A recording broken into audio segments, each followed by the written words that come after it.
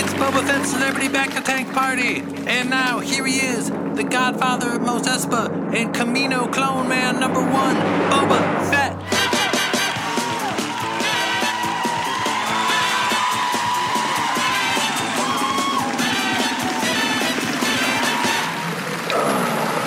The Polynesian Star. 1, 2, 3, pound!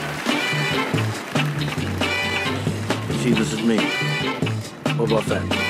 Tim, yeah. He's priceless. He's immeasurable. He is the exact person for that role.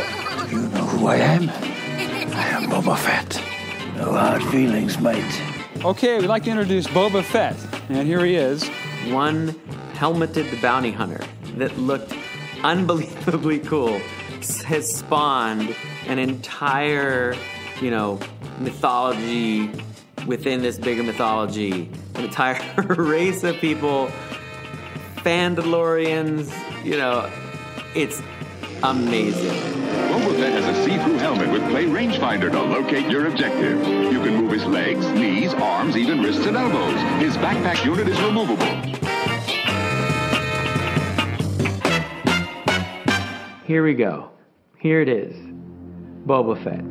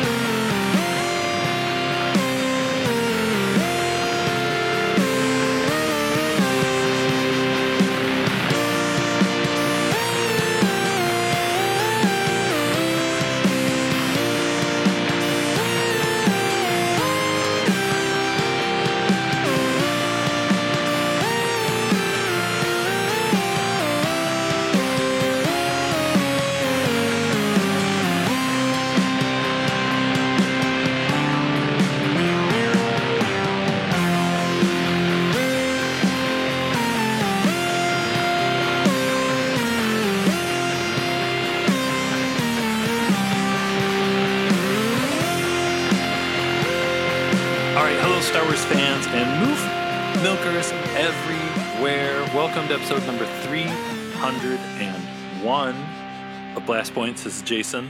And this is Gabe. We are looking back on the book of the Boba Fett. Maybe some of you have heard of it out there. I don't know. It's kind of obscure. It's kind of a weird, rare thing that nobody ever talks about, weirdly. Yeah, I think it like only aired at like 4 or 5 in the morning on some channel. Just a handful of people cared. It was, it's a sad thing that nobody talked about it. You'd think that something like the book of the Boba Fett that people would talk about it, but no, nobody likes Star Wars.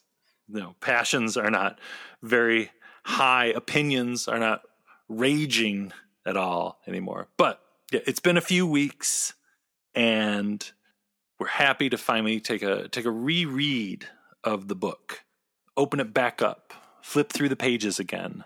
It's a good book. My pages are worn out. I've read the book of the Boba Fett so much. I really hope that there were some kids who tried to do book reports on Book of Boba Fett episodes. In a way, that's what we're doing here. This is the book report. We read the book. We're talking about the highlights. We're talking about the themes. Essentially, isn't that a book report? I think, yeah, I guess so. It's actually a real book report. We're not just proving to the teacher that we actually read it. We're actually understood it. We absorbed it. We're not doing the cliff notes for the book of Boba Fett. No. We watched all these episodes 45 times for everybody. And like you heard in the intro there, it is the Boba Fett Celebrity Back to Tank Party. Because really, in the end, it's Boba and Friends is what the book of Boba Fett was. And maybe that's a thing we can start out with. It's before we get into talking about each and every episode again, it's the ongoing thing of, was the title the book of Boba Fett accurate? Could it have been something like Boba and Friends or something? I still like the title. There's the Book of the Mandalorian, and this is like a sub-book chapter in this like Mandalorian Bible about the story of Din Djarin. So it works. Yeah, no, I never had an issue with it. It's like thinking back, though, the only thing I could think of with the Book of Boba Fett and with the fair argument of with 2 episodes that didn't have very much to do with Boba Fett, that were, you know, it's so back and forth because those episodes were so great, like so great. But I get people kind of being like, there's no Boba Fett, and this show is called The Book of Boba Fett.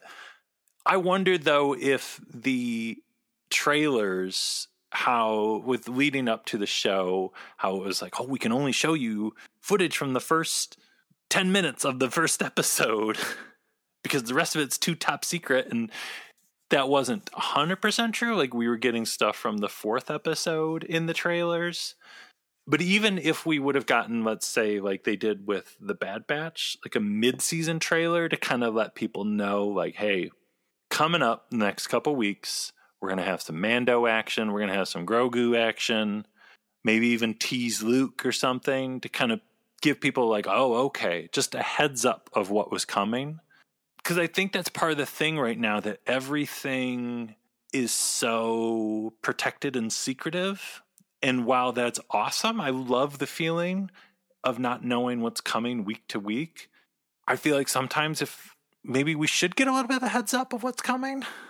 Yeah, all of that is kind of a strange balance, because now that the season's over and going back and rewatching episodes, as much as I enjoyed them the first time, I'm enjoying them even more now that I kind of know what to expect for the whole season. So there definitely is something to that, but I also almost wonder, because this isn't a theatrical movie that, you know, is in theaters for a little while and then it's gone and then you wait, you know, for the home video release or whatever, but that it's a TV series that kind of lives forever on Disney Plus. Like, maybe they don't care if it's confusing or strange the first time, because like anything Star Wars at this point, it's just another thing in the library of fun Star Wars stuff to watch. And now everybody knows that there's 2 episodes about Mandalorian and that it ties into the Mandalorian story as much as it does Boba Fett. So in the moment of watching it week to week, maybe it was weird, but now in hindsight, it just seems like, what's the big deal, kind of, to me. At like 5 a.m. on a Wednesday, when you're delirious from watching something you had no idea what to expect, is a very different mindset than, a couple weeks out. Yeah, it is a totally different experience when you go in and be like, okay, yeah, now here comes the Luke and Grogu episode. And maybe that's that thing, too, of every Wednesday morning turning on the TV and being like, I have no idea what's coming. Yeah, it's such a balance, because that's great and it drives people insane building up to it. And when it does get weird, which I'm happy Star Wars still does get really weird, it throws everybody off. Well, and we've, keep saying this too, this like a Book of Boba Fett from episode to episode is really kind of all over the place. And I don't think that's a bad thing, but it is, I get the confusion where you watch the first episode and you're like, okay, is this what Book of Boba Fett is? And then you watch the second episode and you're like, oh, is this what Book of Boba Fett is? And then you watch the third episode and you're like, oh, is this what Book of Boba Fett is? Like, week to week, it was a roller coaster ride. But I think, looking back at it as a whole, I think, I don't know, I really enjoy the variety. And it's, it is one story more or less, but the way the story is told, some episodes are really serious, some episodes are really silly. I don't know. I think as a whole, it works really well. I think I've rewatched Book of Boba Fett already more than I have season 1 or 2 of Mandalorian. I don't know what that says about me, but I guess it says I really enjoyed the season. Well, yeah, and I think part of that goes to with like what we thought the show was going to be going into it, with the trailers that were like, oh, this is going to be Boba Fett the Crime Lord, and what's that going to be like? And right away, in the first episode, and especially the second episode, we got so involved in the Tusken backstory. And we knew nothing of the Tuskens beforehand, that was going to be a thing. There was just that one shot in the one trailer of the Tuskens coming up over a hill, and we were like, oh, there's going to be Tuskens in it. Cool. Not having any idea how important and how cool they would be. Yeah, because, I mean, after that one shot, it was like, oh, maybe the Tuskens pull them out of the Sarlacc pit. That'll be interesting. And it was so much more than that. It's such a tricky thing because I think it boils down to just a big thing that's still going on with like expectations versus what is actually happening, what people think we're getting versus what happens. And what happens is just some ridiculous, silly, fun, wacky Star Wars stuff, which a show all about Boba Fett, that's exactly what it should be. It's like if there's too many, quote, cameos, then people are mad. If there aren't any cameos, then people are like, it's a big universe. Why are you using it? And then, if there are the cameos, people are like, it's a big universe. Why do you have to make the universe so small? And it's just, it's like that with everything, that there's just people that are just never going to be happy. But it's like, if you enjoyed the Book of Boba Fett, then enjoy it. Don't let anyone tell you that, you shouldn't enjoy it for whatever reason, because the show is it's a lot of fun. And I think a lot of people responded to that fact that it is just a lot of fun.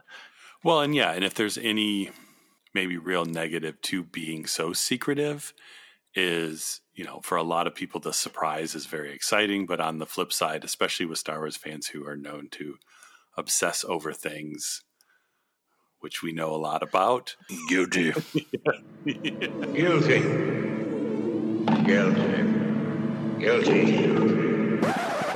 Not knowing anything just lets your mind go crazy, and sometimes you can deal with that, and sometimes it can take you a while to appreciate something for what it is and not expect it to be what your mind wanted it to be. I mean, look at the lesson of the prequels. The summer of 1999, that was a new concept for people. And it's taken for some decades to kind of get around to that idea of what people thought this new Star Wars was going to be versus what it was and what it was trying to be. And it makes sense that Book of Boba Fett was very much a peanut butter and jelly sandwich of Return of the Jedi and Attack of the Clones, really. Yeah, even more so than, Mandalorian, season 1 and 2, where it's kind of a good mix of classic Star Wars and some sequel trilogy style and some prequel stuff mixed in. But yeah, Book of Boba really seemed to lean even more heavy into, I feel like, prequel style Star Wars stories with a heavy dose of Return of the Jedi, that I could see some of the criticisms of the show being very similar to criticisms of the prequels, because they it really like swings for the fences, where it's like, if it's going to be serious, it tries to be really serious. And if it's going to be silly, it didn't pull any punches on going all in on silliness. And the fact that it did jump back and forth between those things so quickly, much like Attack of the Clones, maybe. It totally makes sense where that's not everybody's cup of tea. Coming from the age when we were just elated to have Kylo Ren say perhaps Supreme Leader should consider using a clone army, to now having flashbacks to little kid Boba on Kamino and little kid Boba on Geonosis, and the fact that Mando's new ship is a hot-rodded up N1 Naboo starfighter, and for a week there, everyone was losing their damn minds about Naboo starfighters, and it was the Naboo starfighter renaissance. We've come a long way, and Book of Boba Fett was a champion of the prequels, and for that and many, many other reasons, of course we love it. Yeah, Book of Boba Fett is speaking our language. Our love language is Book of Boba Fett. But really, and I think about this all the time with Book of Boba Fett, that all the chatter about it, all the debates, all the this and that with the show. And I think about kids watching this show and a 12-year-old kid watching Boba Fett come riding into town on a Rancor. It's like the coolest thing in the world. And it's what always drives me nuts when people talking about, it's just Jon Favreau and Dave Filoni playing with their action figures. And I'm like, well, yeah. The animatics for Return of the Jedi, they were literally using action figures to figure out how they would do the scenes. What's wrong with that? Because it's awesome. And yeah, who cares what people like us think? It's the little kids that are just going to be loving this show. And in the end too, the heart of the Book of Boba Fett, the themes of the show, which we're going to be getting into, it's still got an awesome, very Star Wars, very pure message to get out there. And it's pretty blatant with it too. It's a great thing for kids to hear. It's a great thing for adults to hear. But again, if you are a little kid that loves Star Wars, this show would be the coolest thing anyone has ever seen. Yeah, it really is. And that's what we need.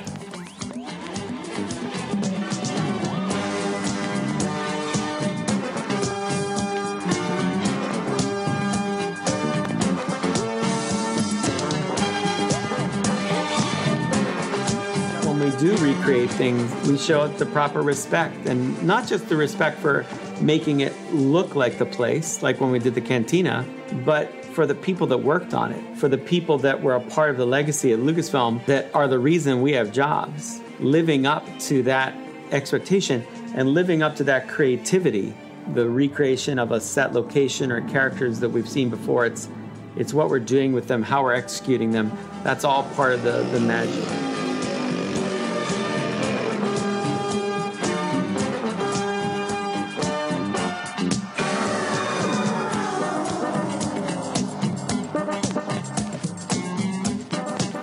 So here we go. Let's do it. Let's go into each episode of the Book of Boba Fett. Let's recap them all. Let's talk about some of the highlights, some of the themes, some of the messages, some of the stuff going on. But before we get into that too, right, there was something that you observed recently with going back to Mando Season 2, The Marshal, and Book of Boba, right?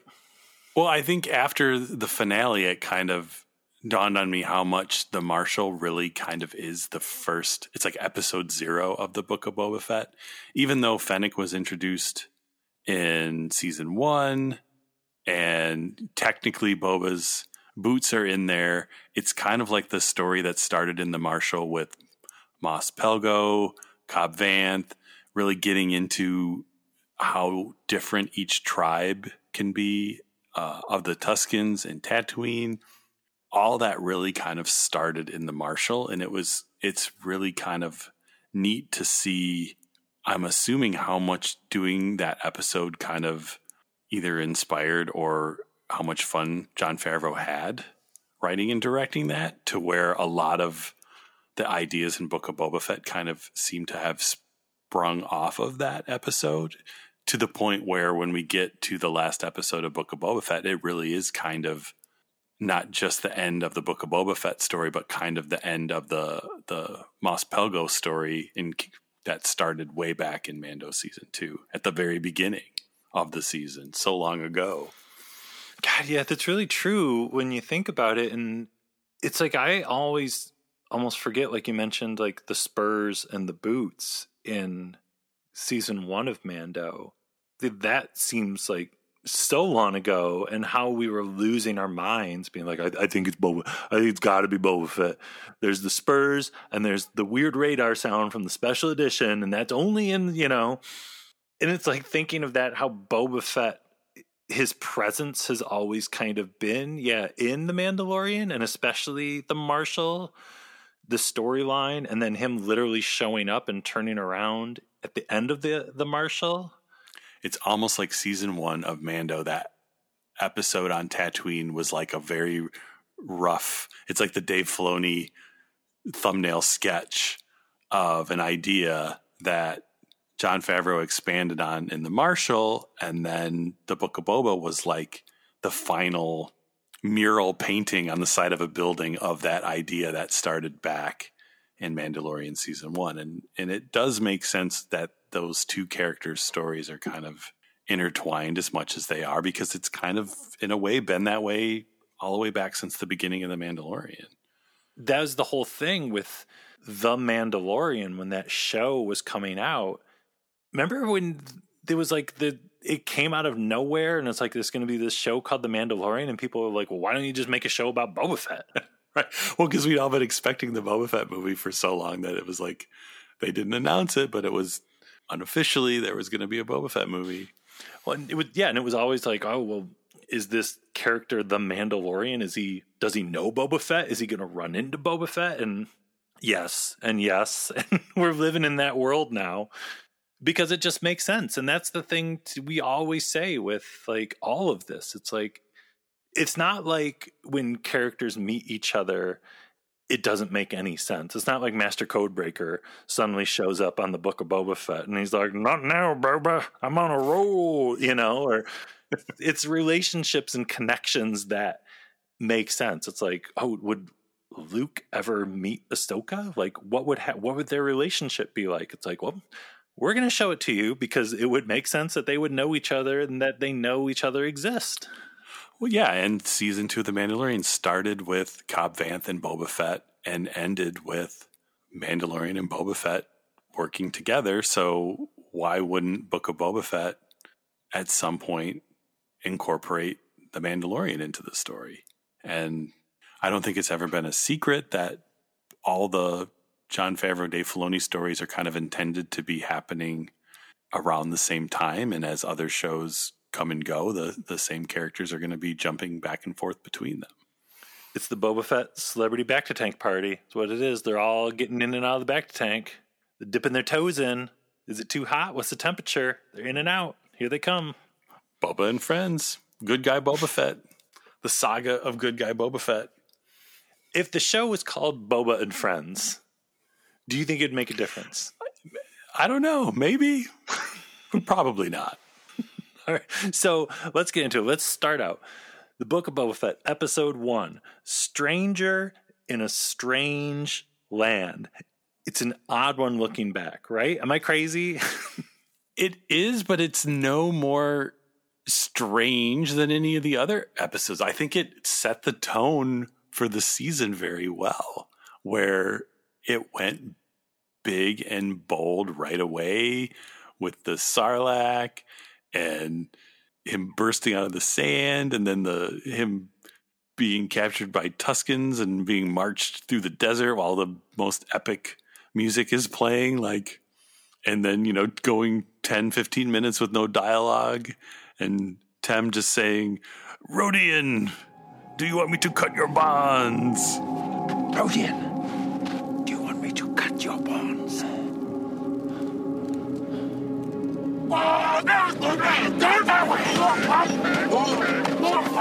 It still gets me every time. I don't know. And then just crazy desert nonsense and a Ray Harryhausen monster. Like, it was literally giving you the template of the rest of the season, really, in that first 38 minutes or whatever it was. It was so much to take in looking back. So long ago, the end of December 2021. I mean, the fact that we saw Max Rebo playing in The Sanctuary again, Matt Berry as 8D8. Presenting Doc Strassi, leader of the Trandoshan family, protectors of the city center and its business territories. It's still one of my favorite ones.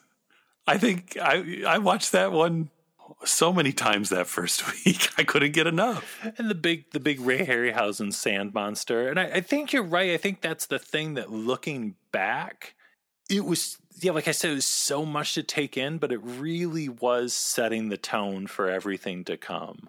And we didn't know that at the time. There's going to be some flashbacks. There's going to be some serious stuff with Tuskens. And by the end, it's just a creature show. Boba Fett fighting monsters, talking to monsters. Some creatures are not his buddies, Boba buddies. Some creatures are Boba buddies.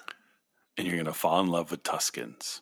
Yes, which, leads us to Chapter 2, The Tribes of Tatooine, which is just still so amazing. It really is, and it's not fair to criticize the other episodes for not being as good as this episode, just because this episode is just one of those moments where everything just falls into place and everything is perfect. Like, that's hard to do, and that's hard to do for every episode. I don't think any show does that for every episode. It's just, maybe it hurt Book of Boba that they hit such a high so early in the season, and we just expected that every episode was going to be this epic in all the right ways. Yeah, it's the thing that every episode is so unique and so special in its own weird way. What Steph Green did with the Tribes of Tatooine, the way it was paced, all the stuff with the Tuskens, the train chase, the reveal of the Hutt twins. I mean, come on. When Robert Rodriguez was saying that this season over-delivered, he really wasn't exaggerating, because literally, if the whole season was just this episode, the Book of Boba Fett over-delivered. It's true. It's true. Because we're still recovering from the Hutt twins coming around the corner, being carried on like a platform by a bunch of people, and somebody in the front with a drum. Yeah, and we got a hologram scroll that says the Hutts still own Tatooine territory. A giant Wookiee bounty hunter. Everybody just losing their minds over and over and over again. And then, not to mention, too, there was Tashi Station with Cammy and Fixer in that episode. Like, you almost forget about that. There was Niktos wearing sunglasses playing some kind of space video game. And then by the end, Boba Fett snorts a lizard. There's a vision quest. And he spends 20 minutes making his own gaffy stick while the most beautiful music plays. We get to see Tamora Morrison get dressed. We should have known there was no way to top this episode. Yeah, it was just one of those moments where this particular script, this particular director, it was all the pieces were there for a legendary Star Wars experience. Back in the day, just the train conductor droid would be enough food for us for an entire year. That was the miracle of the train conductor droid. Everything about that guy, orky dorky, and just taken off out the window. It's such a small part that even talking about the Tribes of Tatooine right now, we almost forgot about the train conductor droid, because there's so much incredible things going on in that episode. I mean, it introduced like a Bantha to the world, which is now just forever just part of pop culture. The Warrior Tusken, we'll get a Black Series figure for her in 2029 probably.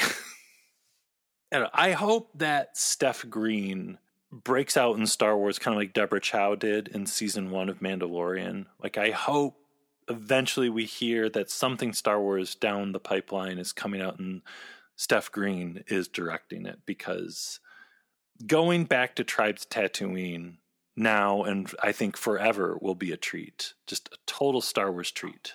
Yeah, Steph Green came in out of nowhere and is now like on the top shelf of Star Wars heroes as far as directors who've come in and just really, basically made an all-time classic.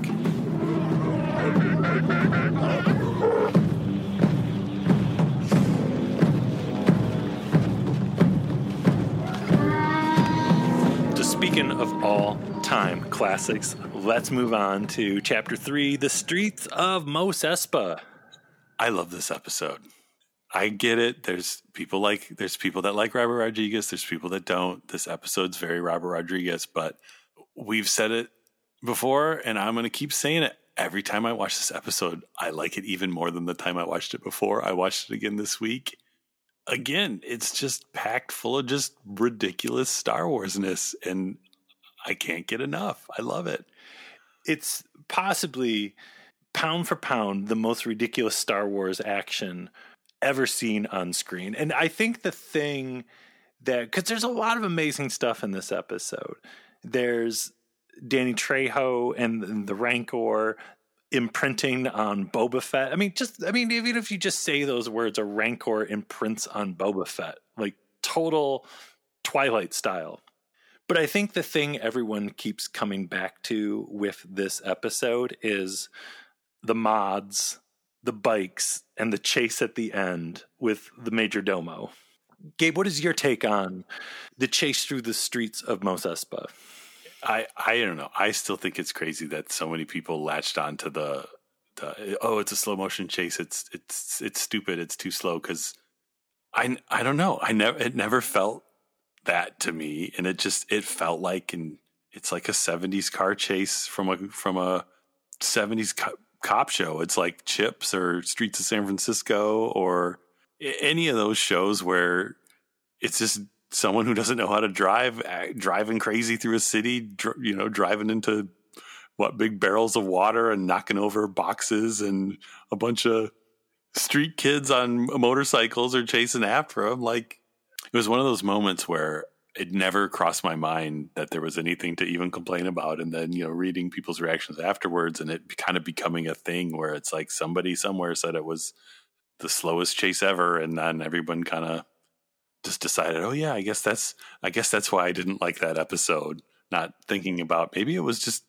too crazy, especially coming after the last one, which was kind of, a little more refined.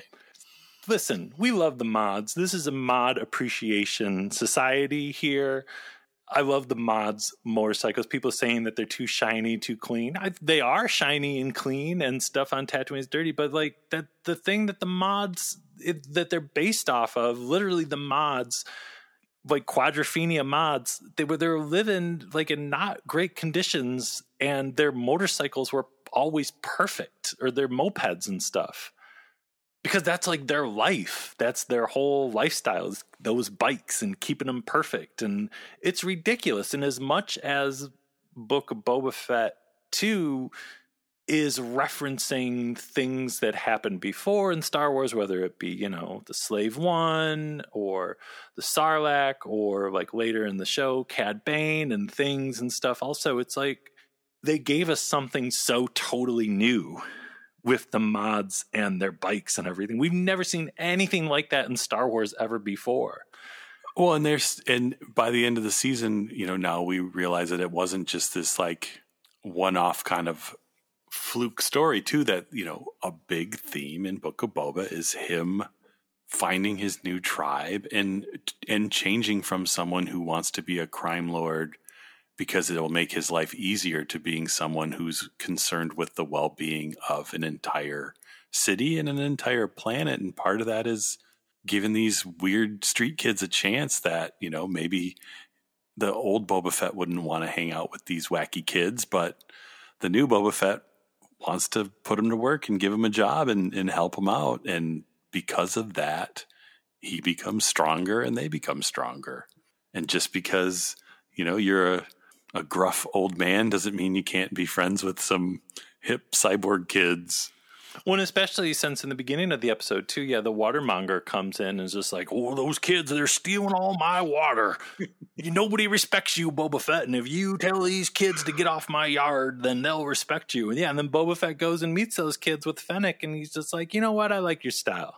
I like the way you kids roll. Why don't you join me?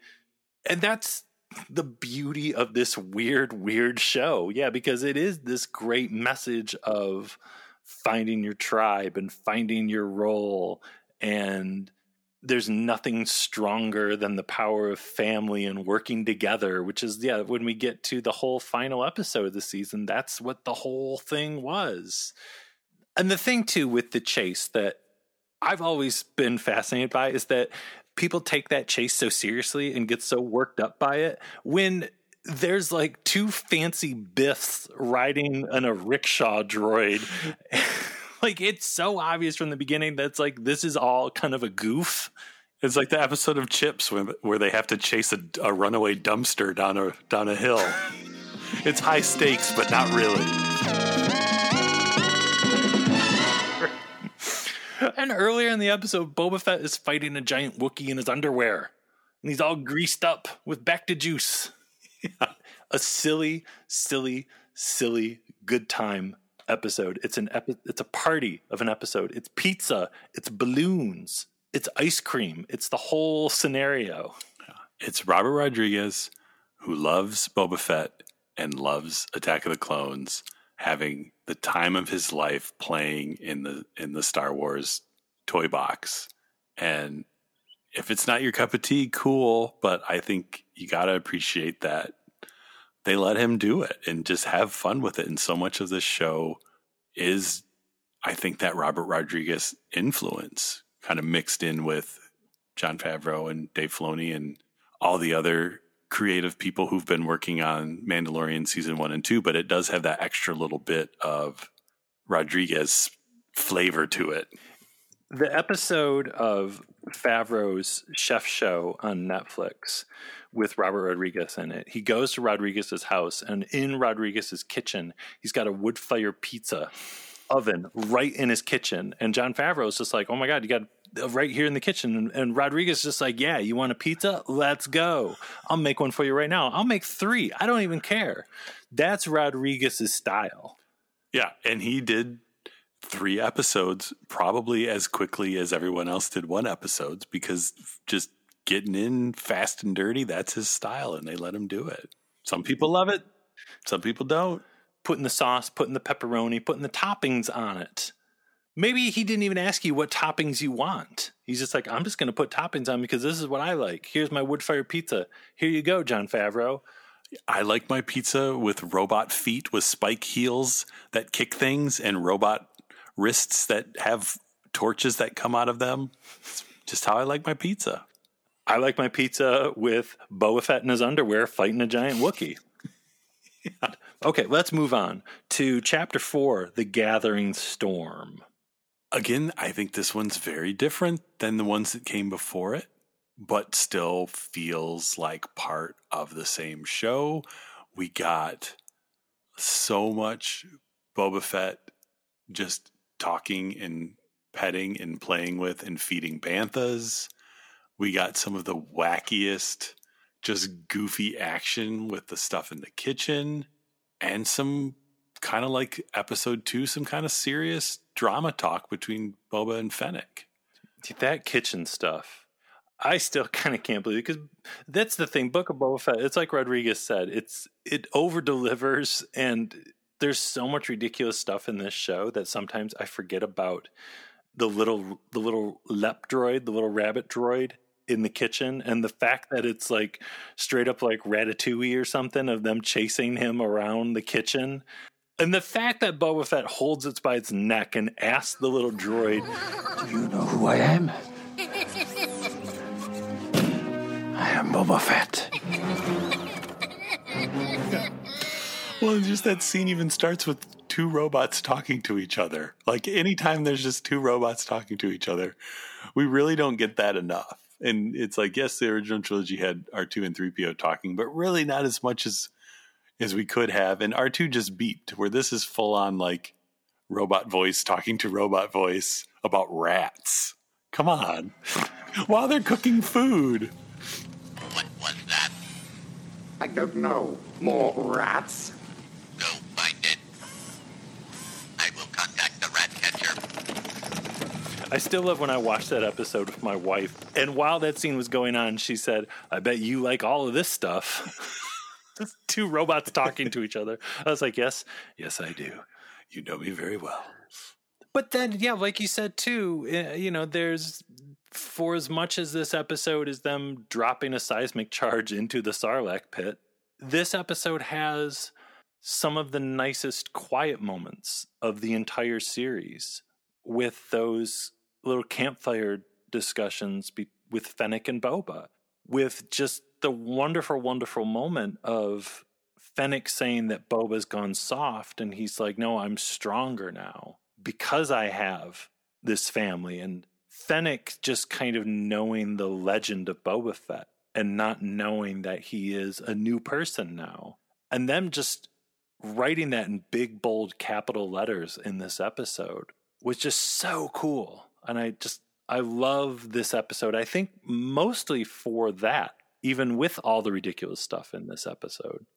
Yeah, because it's really the first time after the Tuskens where this new Boba is using what he's learned from the Tuskens and kind of seeing it work, where he met this person, he saved this person he didn't have to, and now by being honest with her with his intentions, she's kind of agreeing with him and now kind of changing herself and wanting to kind of go on this journey with him. And at the beginning of the episode, she gets robot guts from a mod doctor while 90s techno music plays. Well, and this episode too just really hammers in the whole theme too of finding who you are and who you want to be in life versus what is expected of you because of perhaps your past or what you did for a job. The whole thing that like what you do or what you've done perhaps doesn't define someone as much as who you are in your heart inside. And that's a very Star Wars thing. And I think that is the through line that connects us to Chapter 5, Return of the Mandalorian, where Bryce Dallas Howard just absolutely killing it, no surprise, and just such an amazing, incredible episode too. But that's the thing with this episode, where it is the return of the Mandalorian. It's the return of Din. It's how Din got his groove back, where he doesn't have control of the Darksaber. He cuts his leg with it. He's like, well, maybe I'll go back to my old Mandalorian buddies. And they're a drag. They're a total bummer. They're just giving him a hard time about everything. And I love the whole thing where he wanted another Razor Crest. And when he sees the Naboo starfighter, he's kind of like, I don't want this junk, this old weird ship. And it's kind of like the whole thing of what you want and what's best for your future is not just repeating the past. It's something new. It's something different. And the fact that in the end, he kind of embraces that. And we have this new Din that this story just runs right side by side with what we just saw in The Gathering Storm with this new Boba Fett. I don't want what I had in my past. I want something different. The real me is starting to come out. And that's just so great. Right, because it's the Star Wars thing that's always been there from Vader of it's never too late to change and it's never too late to try to do the right thing. Even if you've been doing the wrong thing for a long time. Yeah, you can be who you want to be going forward. The greatest teacher failure is, and you could apply that same thing with Luke in The Last Jedi and that great character arc that happens in there. Moving beyond who you used to be or mistakes you made and going into a better future. Yeah, it's 100% Star Wars. And also this episode has Klaatu's in knit hats and a little Greedo kid waving hi to Mando as he rides Star Tours. This season over-delivers was not an understatement or overstatement or sideways statement. It is the truth because, there's so much stuff in each of these episodes, and this one especially, that if that was spread out over the whole season, I think we'd still be going nuts about this season. But it's all crammed into one episode. Everything with Mando on the space station in the beginning, I still don't even understand how that happened. I hope at Celebration Anaheim there's like the visual effects of the Book of Boba Fett, and they talk about this planet, the weird ring world planet especially, and doing that with the volume, because it's just so unbelievably cool. And it's something we'd never ever seen in Star Wars before, anything like that. And those long tracking shots of Mando like getting on an elevator and getting out and going into like the weird whatever that is, space mobster hangout room thing, and people are dancing. How did they do that? I still want to know.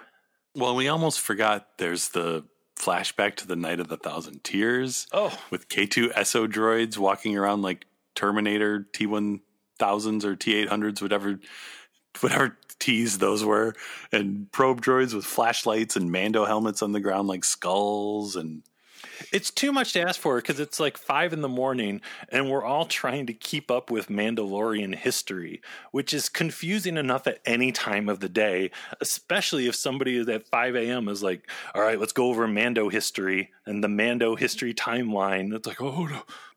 Yeah, and the entire last few minutes of the episode with just a Naboo starfighter flying through Beggar's Canyon, retracing the pod race before flying into space and getting pulled over by space cops and X-Wings is just overload. If someone would have described that entire scene to us 10 years ago, we would have died. We would have never been able to see that episode because we'd... Right. It's like, that's what I imagined I would see when I die. And now somehow I got to see it and I'm still alive. Well, that leads us to Chapter 6, From the Desert Comes a Stranger. Another one that's great and very different than the others. It's a very chill episode, at least initially. It's like the sister episode, the successor to Mando Season 2's The Jedi in a lot of ways. It's very similar in the way it tells its story, both directed by Dave Filoni, this episode co-written by Dave Filoni. It's a way homer episode. You're not going to get it till the way home. It's an episode that, like The Jedi, is going to keep coming up in conversations, probably forever, when people are talking about Star Wars stuff. There's a lot to unpack in this episode between Luke and the way Luke is training Grogu. And again, it's like we're getting post-Return the Jedi Luke stories in a show called The Book of Boba Fett. It's crazy. Don't get me wrong, it's wild, but it's like, I'm not going to turn it away. If Robert Rodriguez is pulling a pizza out of his wood fire oven thing in his kitchen, even if I don't recognize the toppings or it's not what I asked for, I'm probably still going to eat it because I love pizza. You're at least going to taste it. Sniff it. This is another one. The more I've watched this episode, it grows on me. And it was fun watching it with my daughter because the Luke didn't faze her at all. It was just, that's what Luke looks like. Like, she didn't think it was a visual effect. She didn't say anything. She didn't even notice. Like, it just was, oh, okay, there's Luke Skywalker. Okay. No, it's very similar to when I went to go see Rogue One with my daughter. And the fact that Peter Cushing had been gone for years didn't even faze her at all. And we watched Star Wars, the week before Rogue One came out. And it's just like, oh, well, that's the guy that was in the old movie, but it did totally confuse her because she was like, well, if that guy looks like that, then how come in Force Awakens, the guy that plays Han Solo looked so much older? Right. And it is one of those things I think you take for granted that as super Star Wars fans, we are very aware of what Mark Hamill looks like at like every phase of his life. To where if you're just kind of casually watching these shows, it's like, oh, okay, that's Luke Skywalker. I recognize him from Return of the Jedi. And oh yeah, he was in last season of Mandalorian. It makes sense that he's there. And it was cool to see his outfit, because I know the first, I think 2 times I watched it, in my mind, it was like, oh, he's just wearing his Return of the Jedi outfit. But he's not. At the beginning, he's wearing almost like Anakin's prequel outfit a little bit. And then at the end, it's more like his casual training karate gi kind of looking thing, which was just kind of cool to see. He isn't exactly the same as Return of the Jedi. One really cool thing that this episode is doing, it is still totally riffing on the same thing that was going on with the Boba-themed episodes, the Return of the Mandalorian, of finding your role. Again, and it's not subtle about it. With who do you want to be? Do you want to be a Jedi, or do you want to go back to Din? And take the little Beskar little baby T-shirt he made? And Luke presents it as this or that choice, but it's really not. Because just in the next episode, you still see Grogu doing Jedi stuff. And it's the great thing in From the Desert Comes a Stranger, it's not a yes or no answer. It's not black or white. The answer is somewhere in the middle. It's like Ahsoka being in that episode is almost kind of reminding people that Ahsoka Tano, as she said 1,000 times in Rebels, she is not a Jedi, but she's a Force user. Why do you have to have the title of Jedi? And that's not really something she can tell Luke yet. You can use the Force for good and not have to be a Jedi, and you can still be what it means to be a Mandalorian, but not be like the Armorer and Big Vizsla and stuff like that. And you can be Boba Fett, but you don't have to be a cold-blooded killer, like Cad Bane says. Right, and it's almost seeing Luke still trying to figure out who he is as a Jedi, because as much as it's cute that all his training for Grogu is kind of mirroring his training with Yoda, it's also kind of like that's all he knows about Jedi training. Like, he's teaching Grogu what he knows, and what he knows maybe isn't what Grogu needs to be taught. And maybe, Luke has a lot to learn about being a teacher, that maybe it's not as simple as just reciting what your teacher told you, because every student's a little different. Sometimes I wonder if his heart is in it. So much like your father.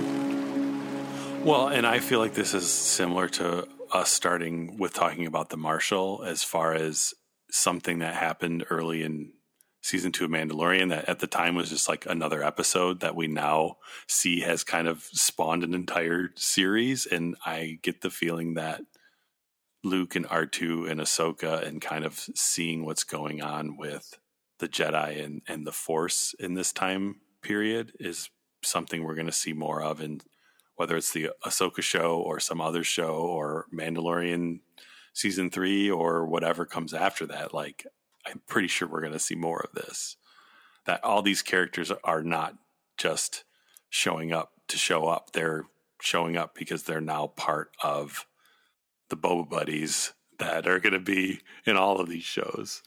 Well, and that kind of leads us to Chapter 7, the season finale, In the Name of Honor. The big battle episode, Super Mando action, Rancor, Cad Bane. We didn't even mention Cad Bane. It's like, yeah, every one of these episodes, it's like there's so much packed in there, and then there's that extra little bit packed in that you can't even remember and keep it all straight. And this episode is just a ton of fun. It's big and it's epic, and yet it's small and weird. It's like the entire season of just like the greatest hits performance of the Book of Boba Fett. It's everything that we loved. It's just throw everything at the wall. Yeah, because you start the episode out and it's Cad Bane with some kind of insane rubber mask thing talking to Mayor McCheese, who is a full-on hammerhead guy sitting in a room, and the head of the Pikes with his beautiful fish head mask talking about Nikto speed bikers, and it's unbelievable. It's like you need to pause it and just kind of take a breath and, maybe call someone and just let them know that what you're watching and that it's real. Just a room full of just goofy aliens talking to each other about real serious stuff. It's a very tense, dramatic scene of a bunch of goofy aliens. It's like how I almost sometimes forget that we almost cried at the death of Nick Nolte as an Ugnaught a few years ago. And it's like, we can't forget that these things are happening. They're just coming at us really fast. Every day's a gift. And again, I love Cad Bane saying that Boba's gone soft and that Boba Fett kills Cad Bane, or so it appears, probably, maybe, who knows, with the gaffy stick, the literal symbol of his progression into good guy Boba Fett.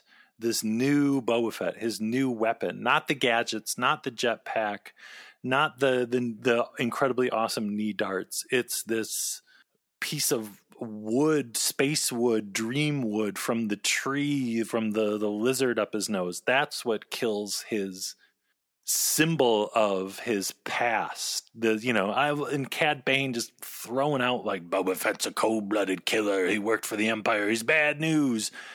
And that's not who Boba Fett is anymore. And the gaffy stick is a symbol of that. And that's what takes out Cad Bane. And I love it. I love it, love it, love it.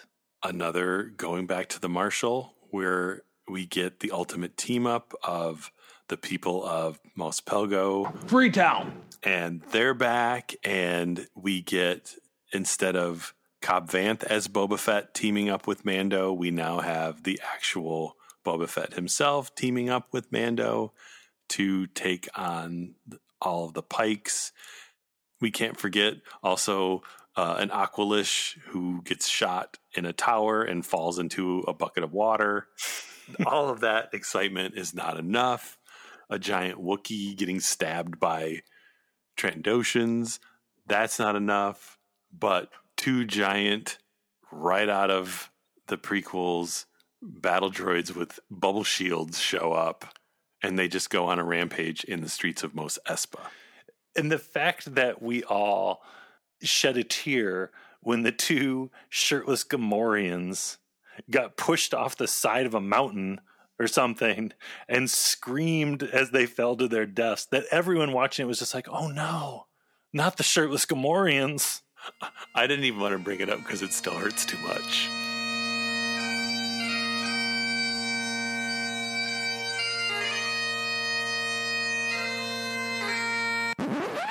And again, if someone would have told us 10 years ago, like, hey, in 10 years, there's going to be this Star Wars show where a Yoda baby puts a Rancor to sleep. Yeah, and then takes a nap with it. Because the Yoda baby is all tuckered out. Ounce for ounce, pound for pound, inch for inch, however you want to measure it. There is more Book of Boba Fett than will fit in the bag Book of Boba Fett was supposed to come in. It's overflowing with treasures. So they haven't announced a season 2 yet. Perhaps something will come at Celebration, maybe. Who knows? That would make sense. If there is a season 2 of the Book of the Boba Fett, Gabe, what do you think you imagine could come? I know we just spent a bunch of time talking about expectation versus what happens, but in your head, what is the Book of Boba Fett season 2? It seems like, based on these last 3 seasons of shows with, the Jon Favreau, Dave Filoni universe here, that they like to leave some breadcrumbs and they like to come back and expand on these ideas. And Boba Fett and friends fought off the Pike Syndicate, but the twins are still out there, and now the Pikes are gone. There's always Crimson Dawn is out there, like, Boba is now kind of freed Tatooine in a way, and maybe there's another season of him having to keep Tatooine safe. And as much as it seems like the story with the Tuskens is over, I think there's potentially more of that they could do. Maybe it gets bigger and there's a bigger threat to Tatooine, and this time Boba has to get the Tuskens to help. Or just have Boba and Fennec go do some random adventures. I mean, they're such great characters now that really they could have them do anything and it would be fun. Yeah, there is the tease of Cobb Vanth in the Bacta tank too at the end, which clearly that's setting up something with Cobb Vanth and the mysterious line at the end of the show with Boba and Fennec, of Boba being like, maybe we're not cut out for all this. I would love more Fennec stories. Like, I would totally groove on the Book of Fennec. I wonder if eventually, when we get Bad Batch season 2, if Fennec will come back and we'll learn a little bit more about her. But I would love to see more live action Fennec. I don't know, there's something coming. They've got something in mind. Are the Pikes working for somebody else? Like you said, is it Crimson Dawn? It sure seemed like the Pikes weren't just answering to themselves completely. And I guess that's the thing too, that the Book of Boba Fett season 1 felt like it was setting stuff up with stories to be expanded upon in the future more. It's set up a whole new world of this kind of Star Wars underworld kind of story. Well, and just the fact that all these characters now are intertwined to that. Bo-Katan and her group, they don't really like Boba Fett, but they know each other now. And Mando and Boba have an even closer relationship than they did before. So if Mando is in trouble or needs help, Boba and Fennec are going to be there. And if Mando ends up kind of sucked into drama with other Mandalorians, why wouldn't maybe Boba show up? I mean, he's still technically a Mandalorian as well, so he could very well end up in those stories, even if there isn't a Book of Boba Fett season 2 by name, because now now we know Book of Boba Fett is still a Mandalorian story as well, and potentially any future Mandalorian stories or Ahsoka stories could just as much have an all Boba Fett episode in the middle. It's just how it goes. Even back to, we've talked about with Bad Batch with the Hera episode, like that's just how they do things now. And whatever show you're watching, it might not be the show you think it is for a couple episodes. They did it with Clone Wars many, many, many times. There was entire episodes of Clone Wars about C-3PO and R2-D2. Sunny Day in the Void, for example, George Lucas's favorite episode. Not a whole lot of actual Clone Wars going on in those episodes. It's just the way it goes. And, and all that being said, as much as I love all these stories, I am happy that for a little while here with Obi-Wan Kenobi and with Andor, as far as live action Star Wars stories, that we're moving into different areas of the galaxy and different times. I think it will be a little refreshing to take a little break. Yeah, it will be nice to get kind of a different take on things. And I think it'll make it all the sweeter when we get back to this little corner of the galaxy. I know that there's, criticism a lot of the fact that Jon Favreau writes all this stuff, because basically depending on which episode it is and what mood people are in, either they love his writing or they despise it. But I think overall, the way he writes these stories is kind of simple and Star Wars-y enough that it really lets the directors kind of come in and put their own spin on it. And it's been kind of cool to have this kind of consistency to these 3 seasons. And they have, like anything, it has its ups and downs. But overall, I mean, he's written, 23, well, almost 23 episodes. I guess there's a couple guest writers mixed in there, but he's written a lot of episodes. And it'll be nice to get a break and see what other people are doing. But I'm excited to kind of come back to this little corner of Star Wars in the future. It's like Rodriguez's pizza, Sometimes you just got to take a break. It always sounds good. Pizza's always a good idea for dinner. Can you have it 2 nights in a row, 3 nights in a row, 4 nights in a row? I don't know, because I keep waiting to get a tummy ache from Book of Boba, but I think it's just that Tamora Morrison charm. I don't know. Can you get a tummy ache? Can you eat too much? I don't think so. Really? It's like tacos, Jason. I can eat so many tacos and never get tired of them. And, maybe they should have the taco of Boba Fett that I can just keep bringing them out and I'm just going to keep eating them.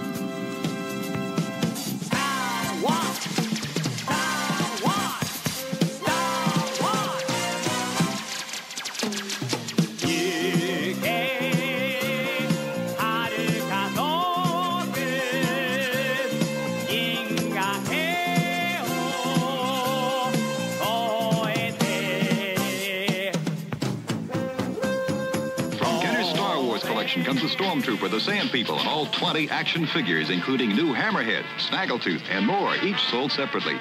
And now, Boba Fett, Star Wars villain with his laser rifle. Boba Fett is not yet available in stores, but you can get him free with 4 proofs of purchase from any Star Wars action figures. Details on specially marked packs at participating stores. Offer ends May 31st. Star Wars action figures sold separately from Kenner.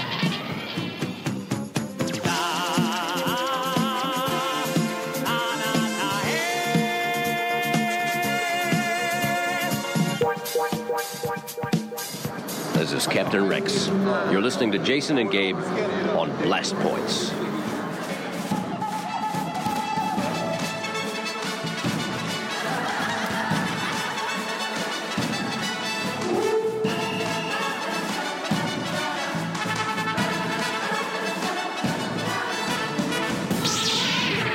And these blast points, too accurate for sand people. Only Imperial stormtroopers are so precise.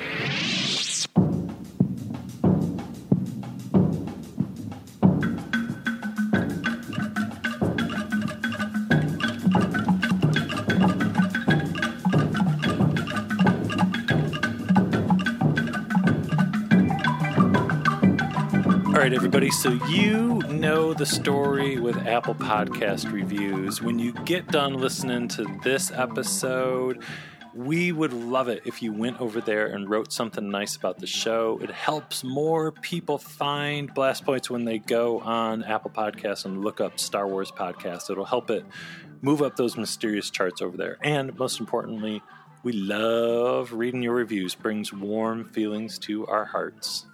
And make sure you check out our website, blastpointspodcast.com, and you're following us on Instagram, Twitter, and Facebook. And if you're on Facebook, make sure you're a member of the Super Chill group. If you want to support the show in a different way, we got the Blast Points Army on Patreon, where I think coming up soon we're going to have a Q&A episode, which is a ton of fun. We haven't done one of those in a long time. And that is the home of all of our in-depth episodes on all the episodes of the Book of Boba Fett and past Mandalorian episodes and Clone Wars and commentaries and so much more stuff. And if you are a member of the Blast Points Army, thank you so much. We appreciate your support so much. But that about wraps up number 301, rereading the Book of Boba Fett. I don't know. All this talk made me want to just go back and watch them all again. Or maybe just watch the Streets of Mos Espa again, honestly. It's always Streets of Mos Espa time. It really is. I'm just going to watch the first 5 minutes. And next thing you know, you've just watched the whole episode twice. It's just another night. That's how we do it. Just talking dank in an alley. Drinking some illegal water that we stole. So, all right, everybody, on that note, thank you all so much for listening, and we'll talk to you next week. Bye-bye. May the Force be with you. Goodbye, old friend. May the Force be with you.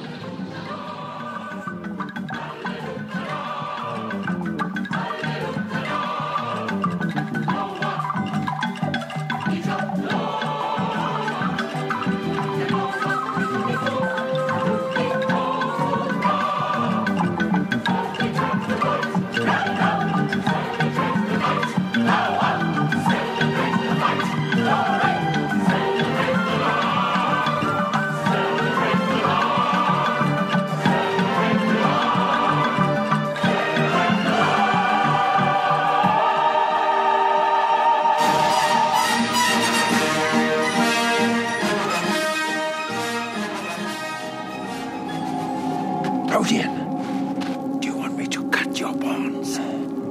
McClunky. May the Force be with